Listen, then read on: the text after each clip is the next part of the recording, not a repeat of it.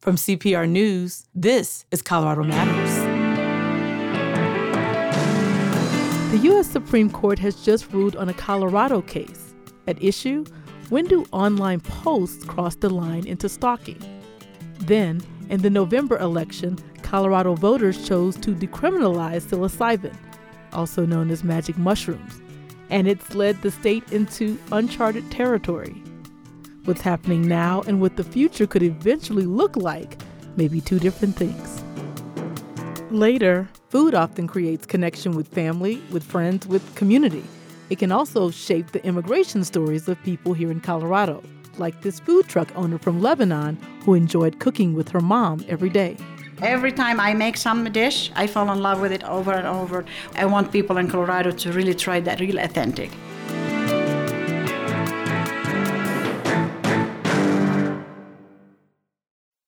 The success of Colorado Public Radio relies on support from active members. Members like you are necessary in order for CPR to be your source for in-depth news and music discovery. Our fiscal year ends June 30th. You can help keep this service strong and help keep funding goals on target with your gift today. Help fuel news and music on Colorado Public Radio now and in the year to come at CPR.org. This is Colorado Matters from CPR News and KRCC. I'm Chandra Thomas Whitfield. The U.S. Supreme Court has just ruled on a Colorado case that examines when threatening social media posts cross the line into stalking. Our Justice reporter Allison Sherry is reviewing that ruling right now and will join us a little later to break it down. But first, it's been 8 months now since Colorado voted to legalize psychedelic mushrooms. That has a lot of us wondering, how's it going? We're going to take a deeper dive into that. CPR's Andrew Kinney learned that what's happening now and what the future could eventually look like may be very different. In an apartment near downtown Denver, Ashley Ryan runs a small wooden baton around the edge of a Tibetan singing bowl and strikes it once, twice, before the tone she wants rings out.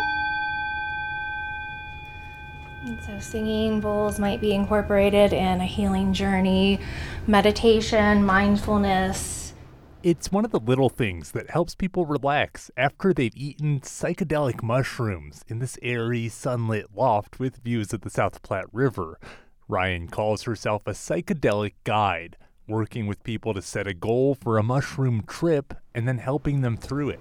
There is space to sit outside,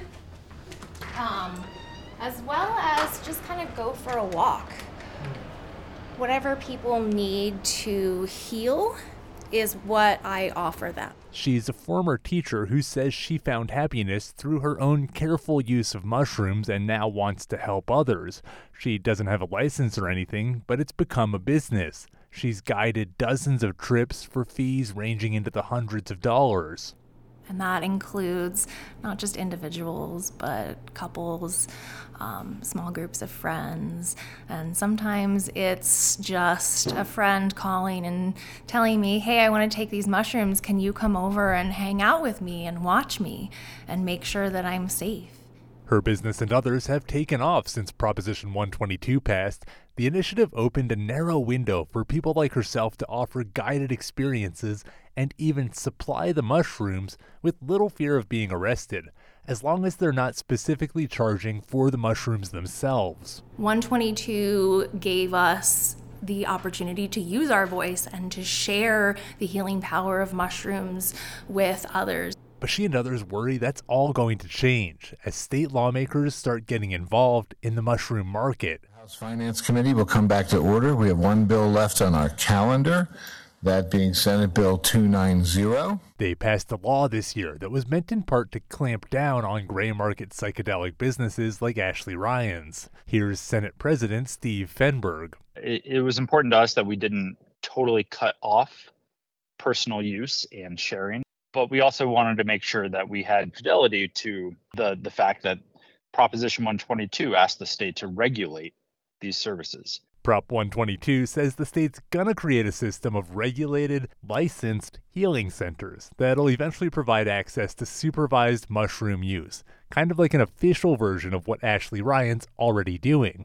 But that won't happen for nearly 2 years, and Representative Judy Amabile worries that unregulated businesses will explode in the meantime. My preference would have been to stand up this regulated framework first and see how that goes before we also had the unregulated framework.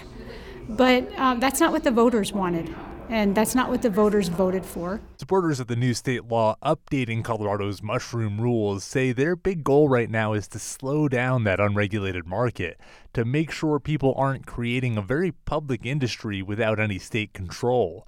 And Fenberg says that's important if Colorado doesn't want to risk a federal crackdown. The sort of unspoken agreement since marijuana legalization is as long as you were regulating it in a mature and professional manner to avoid worst case situations, the federal government generally is going to assume that you are doing your part in not allowing this to get out of control. The new law will still let Ryan charge for her time and give away the drugs, but starting July 1st, she won't be allowed to advertise her services in any fashion, even if it's unpaid.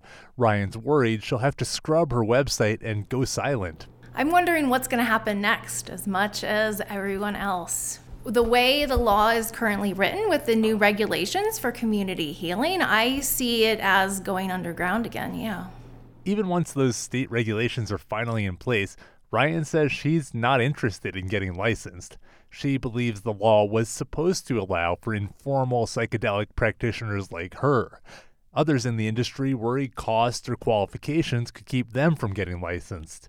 Travis Tyler Fluck teaches people how to microdose and gives them psilocybin. He thinks the state should embrace people like him. The most intelligent thing that Colorado can do is foster a environment of motivating people to be as visible as possible with what they're doing. Because most of this work is no stranger to the underground. And that's where a lot of harms are done. Fluck believes he'll be okay under the new law for now, but he's worried that business interests will try to muscle out unregulated operators like him in the long run. Once you allow industry in, and we're seeing this with medical cannabis, the lobbyists come in and start chipping away at these personal freedoms. Now, what the regulated business of psilocybin will actually look like and what that means for the unregulated side will really be defined in the next year or so, as the state's Psychedelic Advisory Board makes recommendations for training and licensing. The first licenses could go out sometime around the end of 2024. I'm Andrew Kenny, CPR News. Andy joins me now to answer a few more questions about what's going on. Hi, Andy. Hey, Chandra. Well, I want to start with a question that came up for me while listening to your story. Now that they're decriminalized, how easy is it to get these psychedelic mushrooms? Well, let me start with just one fact, which is that it's still illegal to sell mushrooms. So nobody's going to the store to get them. But it's now legal under state law to grow and possess and consume and even share psychedelic mushrooms, as well as some other psychedelic drugs, as long as it's basically for personal use. So I get the sense anecdotally that there's a lot more people growing these for fun. They see less legal risk to setting up a mushroom grow in their closet and giving them away. They seem to be just more prevalent in certain social circles.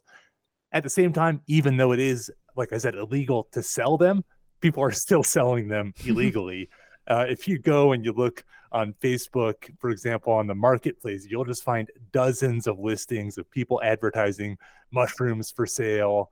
And some of those are scams. But I chatted with a few of the sellers, and they said that even though they know they're breaking the law, they think they're less likely to get caught because they can now say, even if they get busted, they can say, oh, these are just my personal mushrooms. So there are a lot more people selling mushrooms illegally since decriminalization happened. And then on top of that, there's this one more strain. I don't want to make it too much complicated, but there's also this whole new kind of gray market of people who are like the person in the story, Ashley Ryan, who are calling themselves psychedelic guides, who are providing these kind of psychedelic related services that you pay them for. And then at the same time, when you pay them, say, $200 for their company, they're sharing, quote unquote, the drug with you. And that's actually legal under what Colorado has created now. So tons of new ways, some legal, some not quite legal, to get psychedelics under Colorado's new state law. Wow. Mushrooms on Marketplace. Yes. I've heard it all. Yes, indeed. Sounds like an ad. To move on to where you left off in the feature, the state is also going to eventually allow fully regulated state-approved healing centers. When could that happen?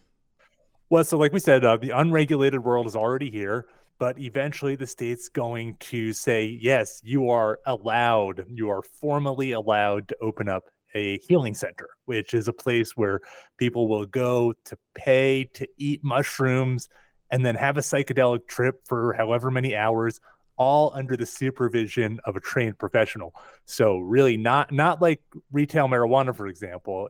Instead, that's going to be the really legal above ground way to get mushrooms. You go and hang out at this healing center. But before that can happen, before they can be regulated, the state has to decide how to regulate them. So basically from now through the end of 2024, we're going to see state agencies working with this psychedelic advisory board. Now you've heard it all, to figure out the rules and regulations for, like, how do you train somebody who is a psychedelic regulated licensed mushroom guide, and what kind of fees do these healing centers pay?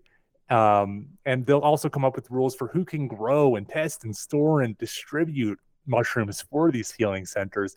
It's a lot, and my guess is that the first really legal regulated healing centers won't open until maybe 2025, and that'll be quite a journey to get there. Wow. A new position out there that we have never heard of before. Now, do we have any sense yet of what those facilities could end up looking like? It's very early in the process. The only other state to pass a regime like this is Oregon. They have a similar kind of supervised psychedelic model, and they've just started opening up, like, the first facilities. The very first one was reportedly offering those kind of trips for more than $3,000. Wow. And one person I talked with from the Prop 122 effort here in Colorado said she really doesn't expect licensed trips to cost less than $1,000 here anytime soon. Why so expensive?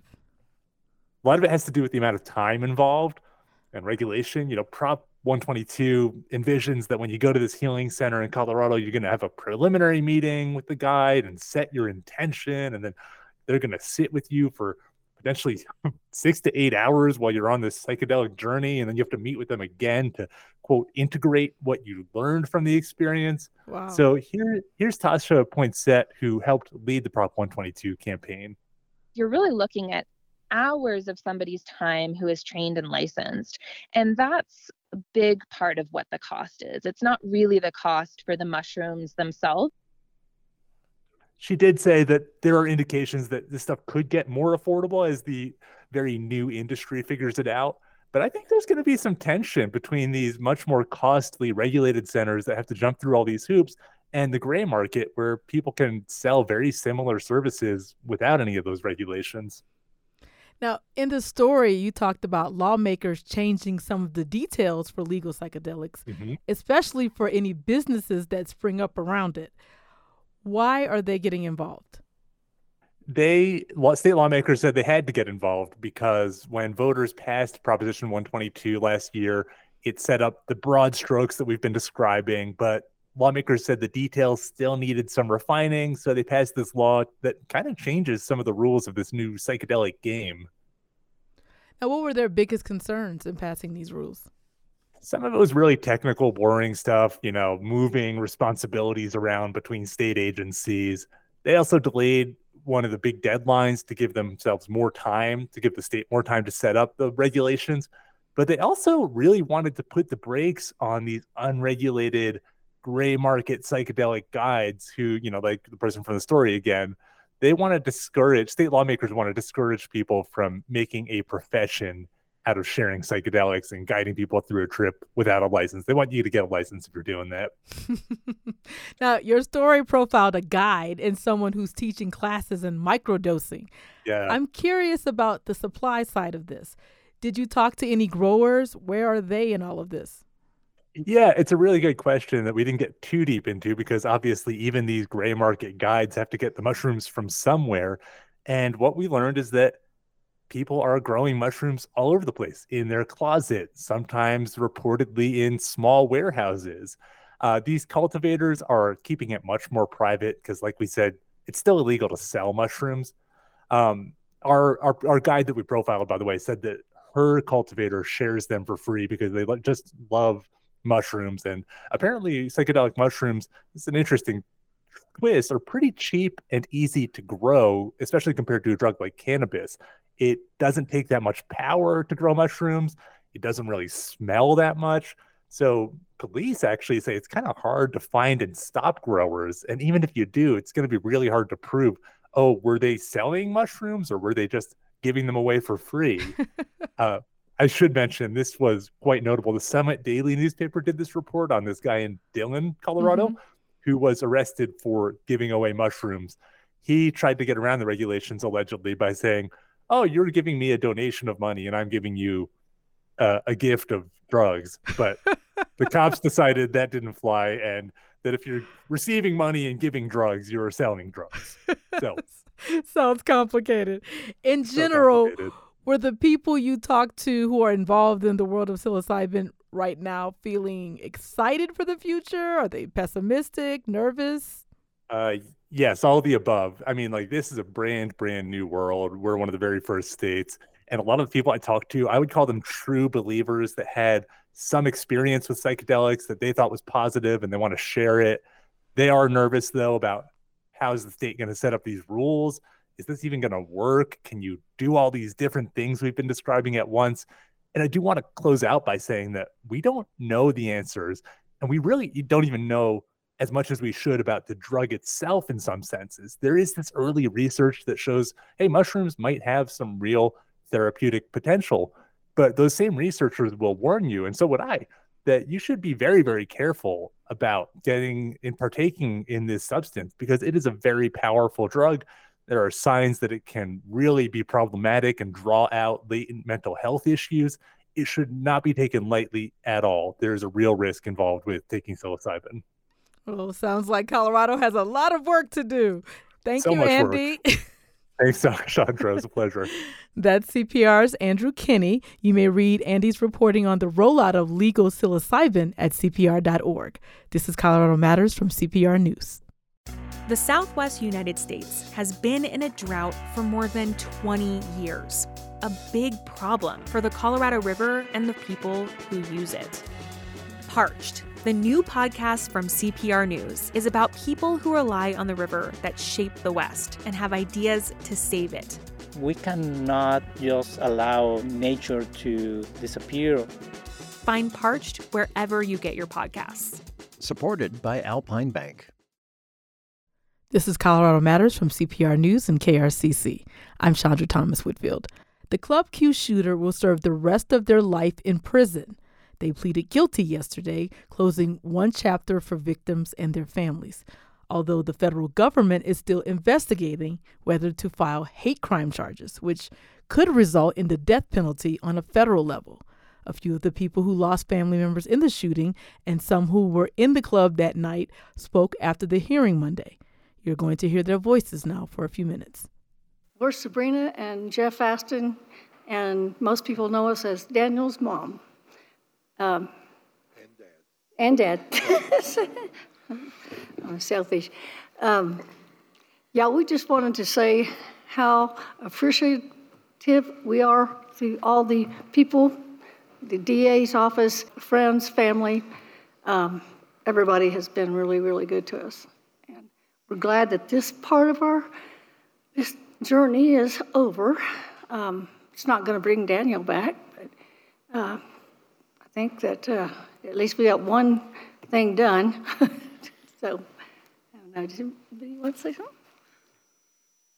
Yes, we're just thankful that we've got this far in the process, and I'm really glad that the federal government is still investigating this case, and I hope they do press charges, and I hope we get a death penalty out of this, because even that is more than this monster deserves. I just felt hollow. It's not enough closure, not even close. I'm Ashton Gamblin. I was the Club Q front door girl. Daniel saved my life. I really want to take an opportunity to thank the police department and first responders for being there as quickly as they could. I do remember one of my first thoughts being, don't pull Uvalde, and being terrified if they waited that I would not make it. I suffered several injuries and I go through a lot. Every day is a recovery day for me. Mentally is exhausting. It does help to have the Club Q family around. But every day is just a recovery. My name is Ron Bell. I am the grandfather of Raymond Green Vance. My wife is Stella. This is me right now. I just want to show appreciation to the DA's office, to the prosecutors, to all of law enforcement for taking this from day one to the conclusion today. Very grateful. And I'd like to kind of deliver a message of hope, my hope. Hope that those who have younger people in a position of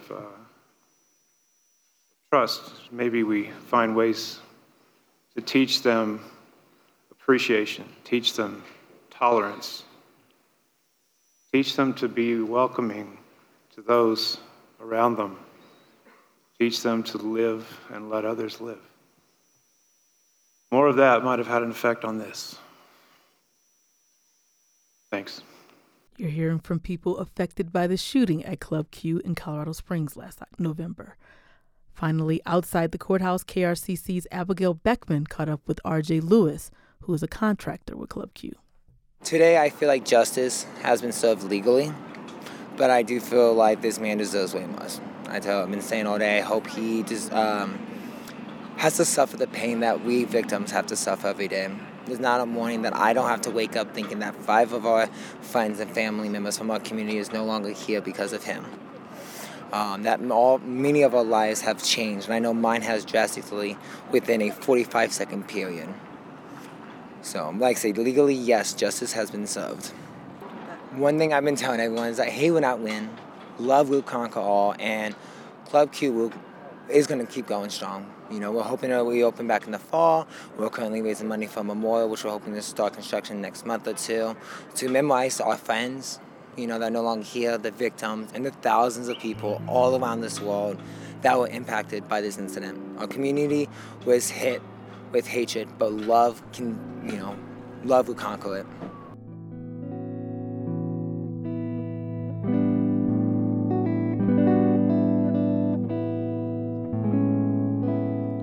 We'll be back after a break. This is Colorado Matters from CPR News and KRCC.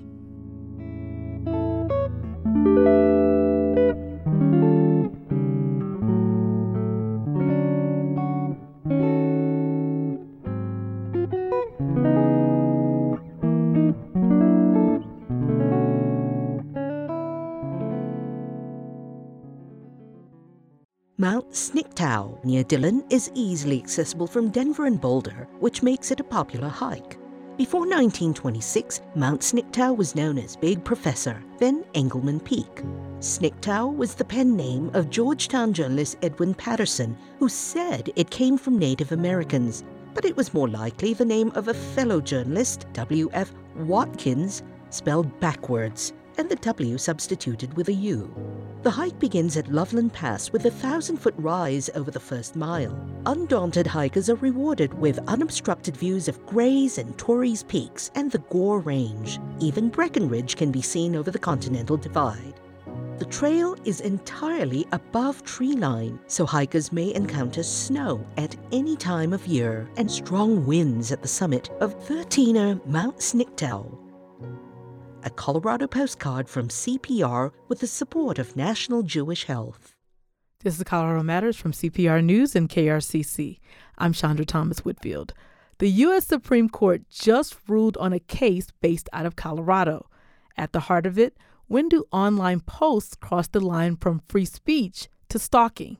CPR Justice reporter Allison Sherry joins us now to break down this ruling, which, again, just came down this morning. Hi, Allison. Hey, Chandra. So what did the justices decide? Yeah, I'll talk first what they said about Colorado's actual case. They ruled that Colorado violated the First Amendment by incarcerating a man named Billy Ray Counterman for sending hundreds of thousands of messages to a singer-songwriter who at the time was based in Littleton. The Supreme Court says the state should take into account, or should have taken into account, whether Counterman, or any messenger really, actually intended for those messages he sent to be true threats. At the time, the man's attorneys say he was mentally ill and he didn't understand his messages to be scary. So Colorado violated this man's rights. What do prosecutors or the police need now to get a conviction in a case like this?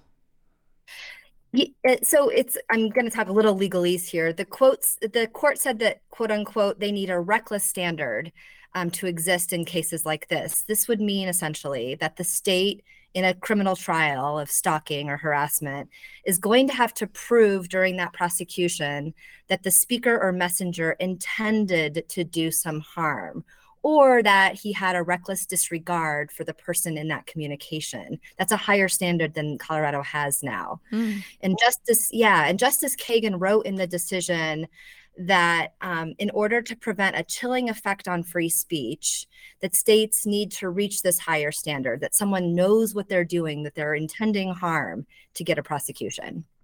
So Colorado essentially lost his case, right? That's right. This is not the outcome that Colorado Attorney General Phil Weiser was hoping for. And in fact, in a statement he just put out a few minutes ago, Weiser called the ruling a loophole for delusional and devious stalkers. And he says this decision will make it more likely the victims of threats, who are mostly women, will live in fear. Allison, you've been following this case for months, and you were at the Supreme Court for oral arguments. Remind us again of the details of the case. Yeah, in April, the state argued in front of the justices that it was correct in convicting and imprisoning Billy Raymond Counterman after he sent a musical performer named Coles Whalen hundreds of thousands of messages via Facebook over several years.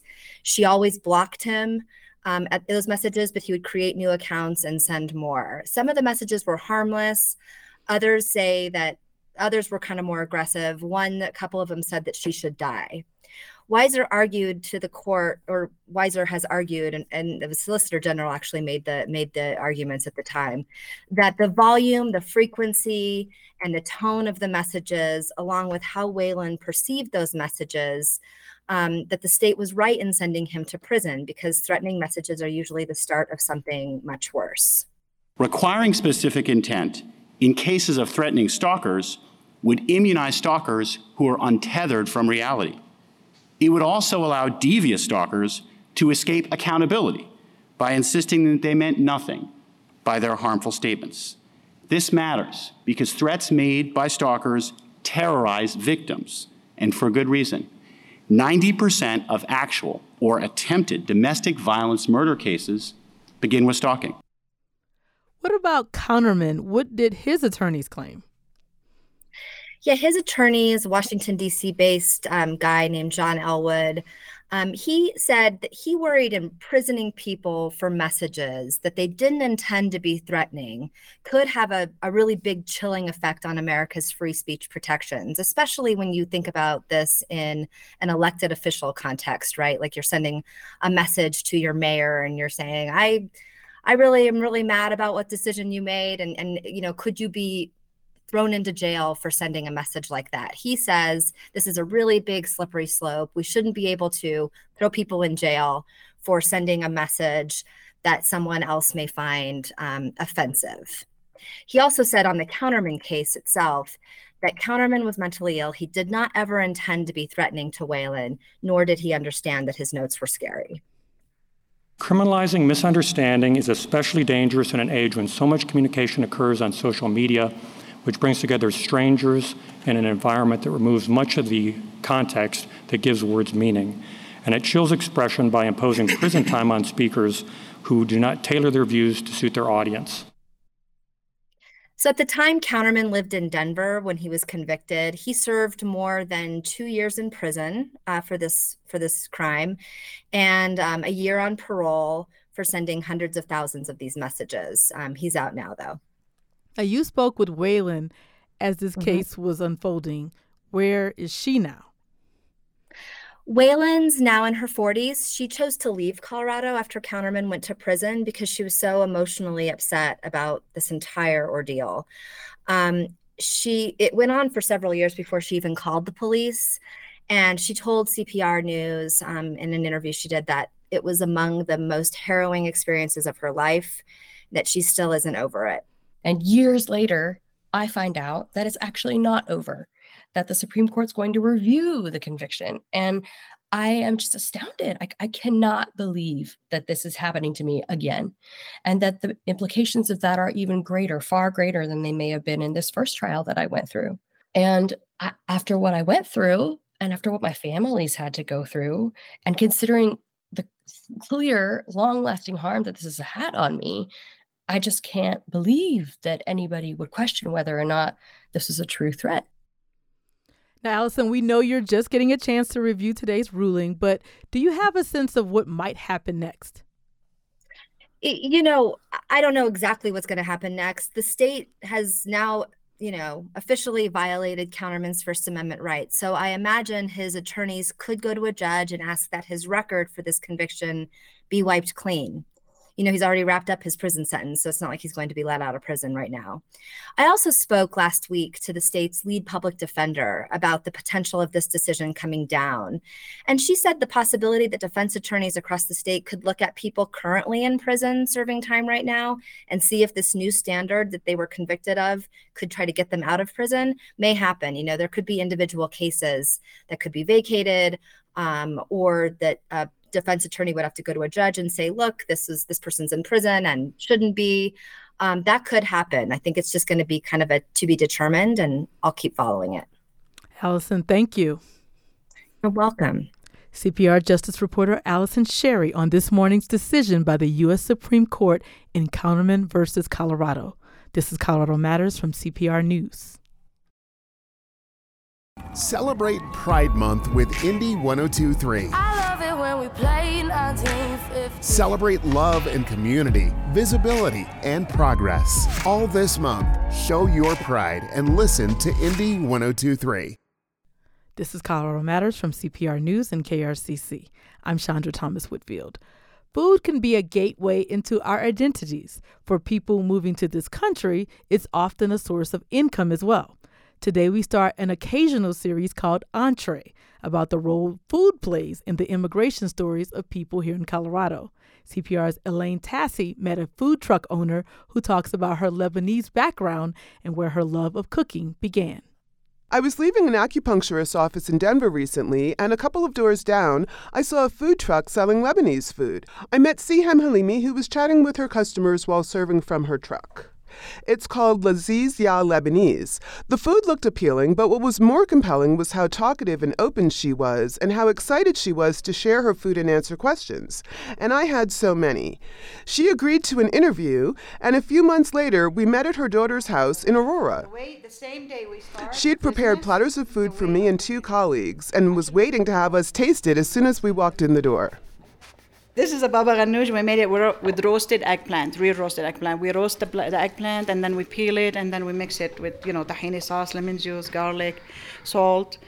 And this is the hummus, which is, everybody know about it, with chickpeas. But I do everything from scratch. We don't use cans. So I bring the chickpeas, put them in water the night before. Next day I boil them, and then I make them on my food processor, commercial one.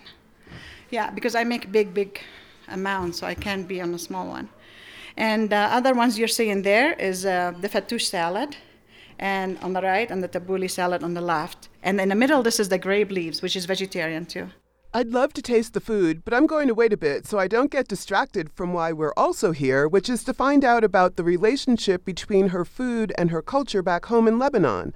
I asked Halimi what her childhood was like. I was in private school all my life, like pretty much stayed there, like private school, like where you live, like you eat, you sleep, and you study there pretty much. Boarding school? Until I graduate. Yeah, boarding school until I graduate college. She started working in an accounting office. One day, a man came in to donate to a charity, and that donation set her life on a course from Lebanon to Colorado. Usually in Lebanon, when you donate, you have to give the check, they give you a receipt, so I was doing the receipt for him so he can take the receipt because he put the donation, so you give them receipt, that's you receive this amount of money from them. I ignore him, but he turned around and he asked the lady outside the office, who is she? Is she married? Is she engaged? Is she have a boyfriend? I said, where is he coming from? We don't have boyfriends here. We don't have boyfriends in Lebanon. You don't have boyfriends. You have either engaged or married, no boyfriends. So, and he asked me for my main name. There, in Lebanon, you don't have phones, pretty much. This is back in 1990. Barely anybody have a phone. So I gave them just who I am, my name, and my dad's name. It turns out he was Lebanese. He had moved to Colorado and was visiting Lebanon when he met Halimi. And he was 18 years older than she was, an age gap which I soon discovered was not uncommon. He was normal, like he's like maybe like 5'4". Okay, he's cute, like he have a baby face, and that time I thought he's 35, to be honest with you, but he said, no, I'm 42. He's too honest. He just direct tell you everything. Just 15 days later, they skipped the boyfriend-girlfriend thing, since that doesn't really exist in Lebanon, and they got married. Halimi says it was traditional to the local culture. Instead shower, you do like a kind of like a party the day before the wedding, the night before the wedding, for the guys and girls and teenagers and guys, and they dance till morning, and next day you just go early to the beauty shop and do your hair and makeup and all this and come home, and then they take you from your hometown to his hometown with cars, and the car with the groom and bride has to be all flowers and decorated, and then maybe like 50 car behind you and all peeping. Yeah, it's kind of like the whole enchilada, pretty much. It's really nice. So we get married, he came here, and long time ago the visas used to take really quick thing, like 7 months. And I came and, was little. Now I'm 57, so I pretty much lived here more than half of my life. She already spoke English, much to her new husband's surprise. And first time when I came to United States, he tried to put me on those those language you put like for level 1, level 2, and they kept moving me to level 5. Come on, I'm educated, and we learn English from Lebanon from preschool. So he thought I need that. So they said, no, we have level 5, and she's above that. And then I went to college straight. And then the lady in college, every time she want to ask me question, he tried to help and answer her. She said, Dad, can you please leave her talk? He said, I'm her husband. So he got a lot of those beginning. He said, if they keep telling me that, I'm going to slap someone.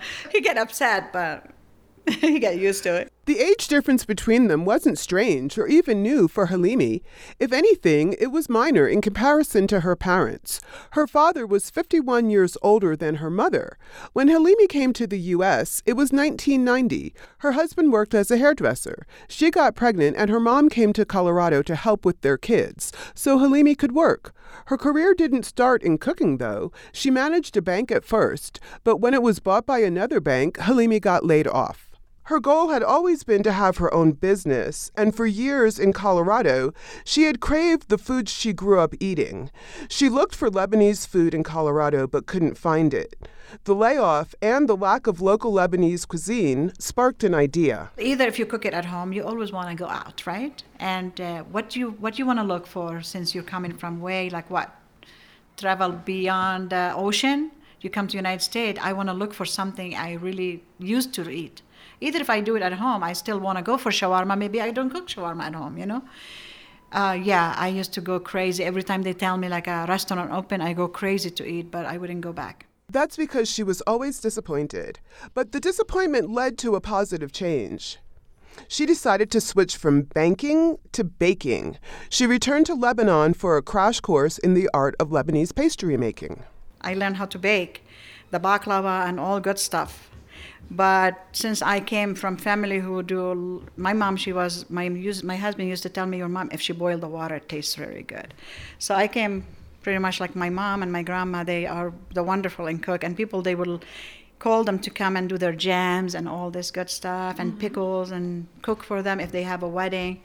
So I thought, okay, well, I want to teach people in Colorado show them how really ethnic Lebanese food can be. I did pastry for a while, so I named my first business, it was International Pastry and Bakery.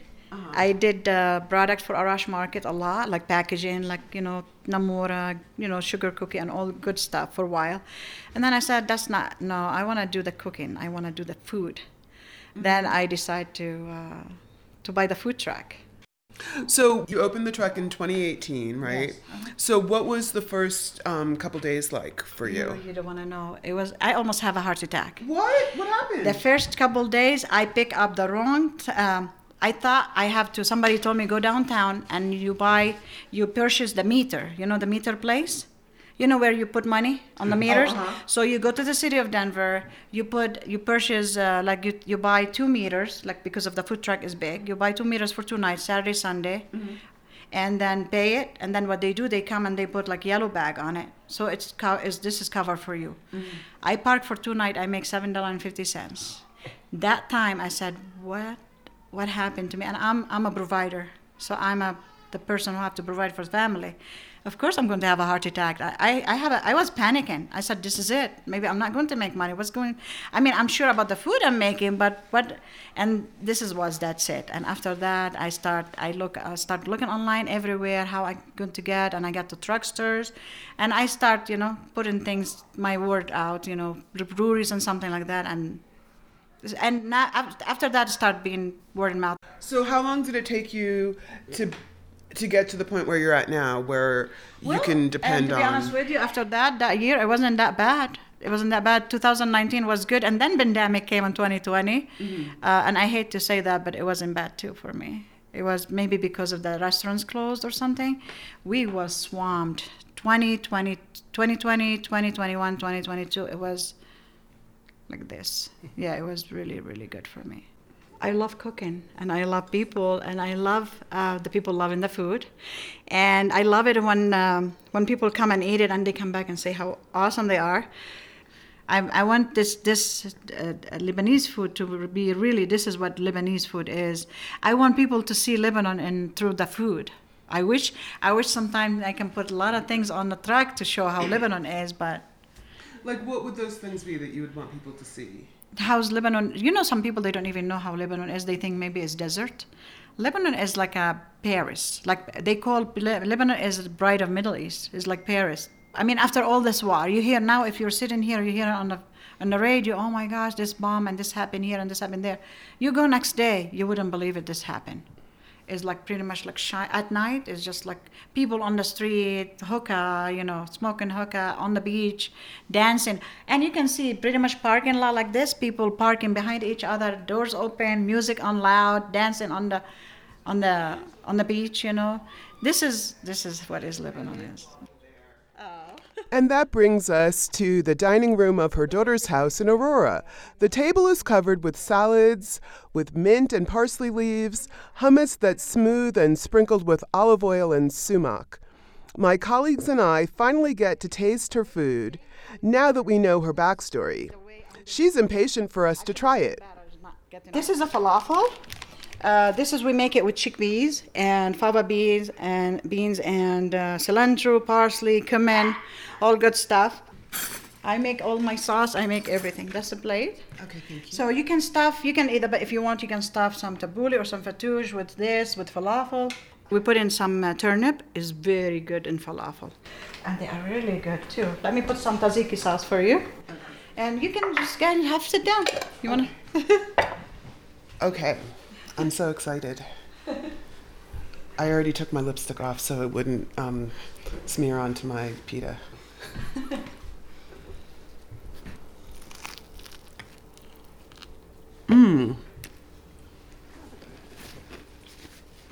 Oh my God. It's so delicious. You said that you love to cook. I think I have a grape leaf in my tooth. And so I was just wondering, What made you start to love it?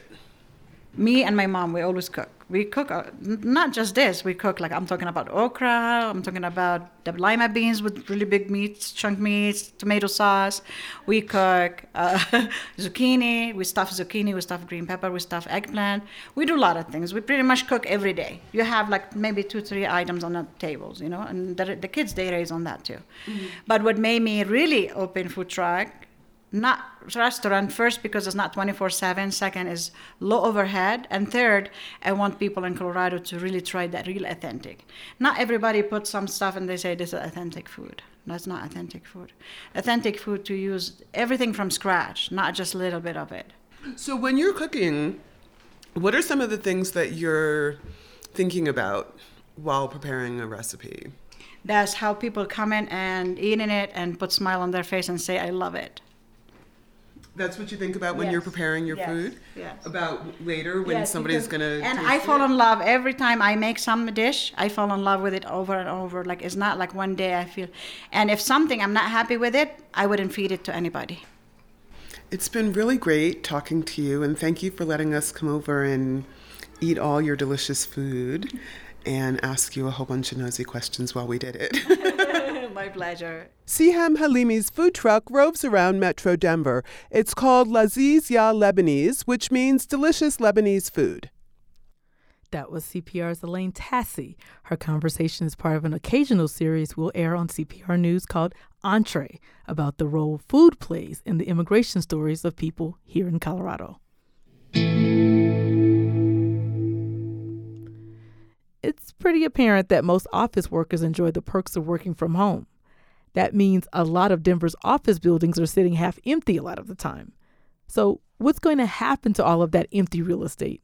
CPR business reporter Sarah Mulholland says one thing's for sure, those buildings are worth a lot less money than they were before the pandemic.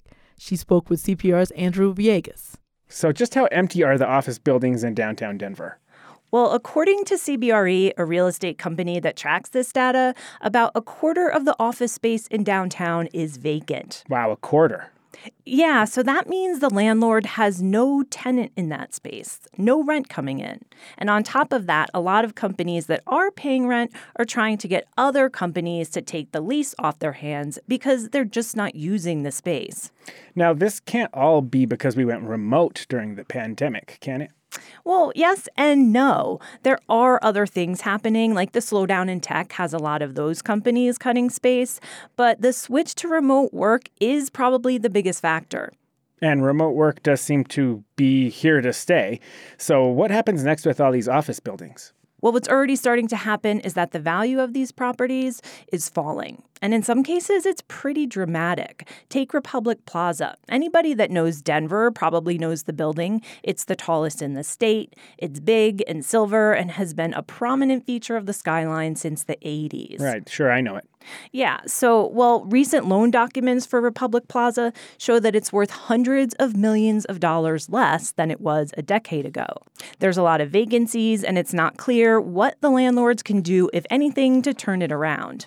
Vivek Saw is the director of DU's Burns School of Real Estate and Construction, and he says a lot of buildings in downtown Denver are facing a similar fate, and he doesn't expect the trend to reverse. The value is not going to go back to what it used to be.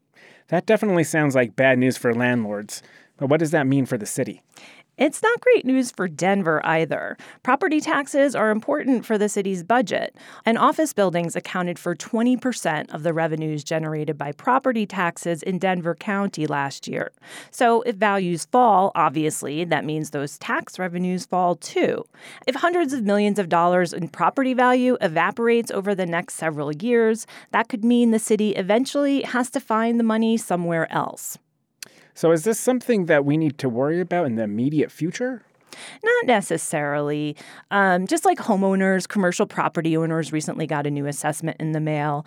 Now, most office landlords aren't going to see their tax bill jump like homeowners, but values didn't fall off a cliff either. The county assessor says office property prices were pretty much flat compared to the last assessment, which was done in 2020.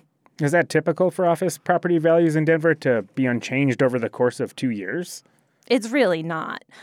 So, in fact, before the pandemic, Denver was booming and the prices for office buildings were going through the roof. In 2019, prices were up 14%.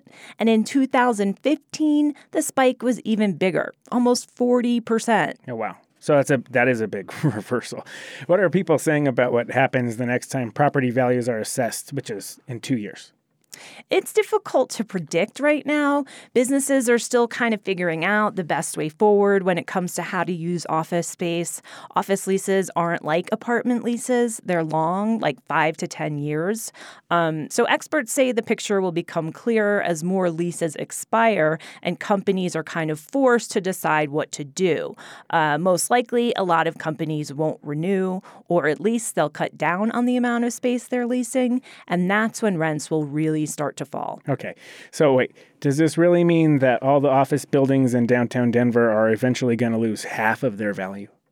Probably not. Newer, more modern buildings are doing better than older buildings at getting new tenants, so that's a bright spot. But there's a lot of old buildings in Denver, like Republic Plaza, and it seems inevitable those values are going to drop substantially. CPR business reporter Sarah Mulholland speaking with our colleague Andrew Villegas.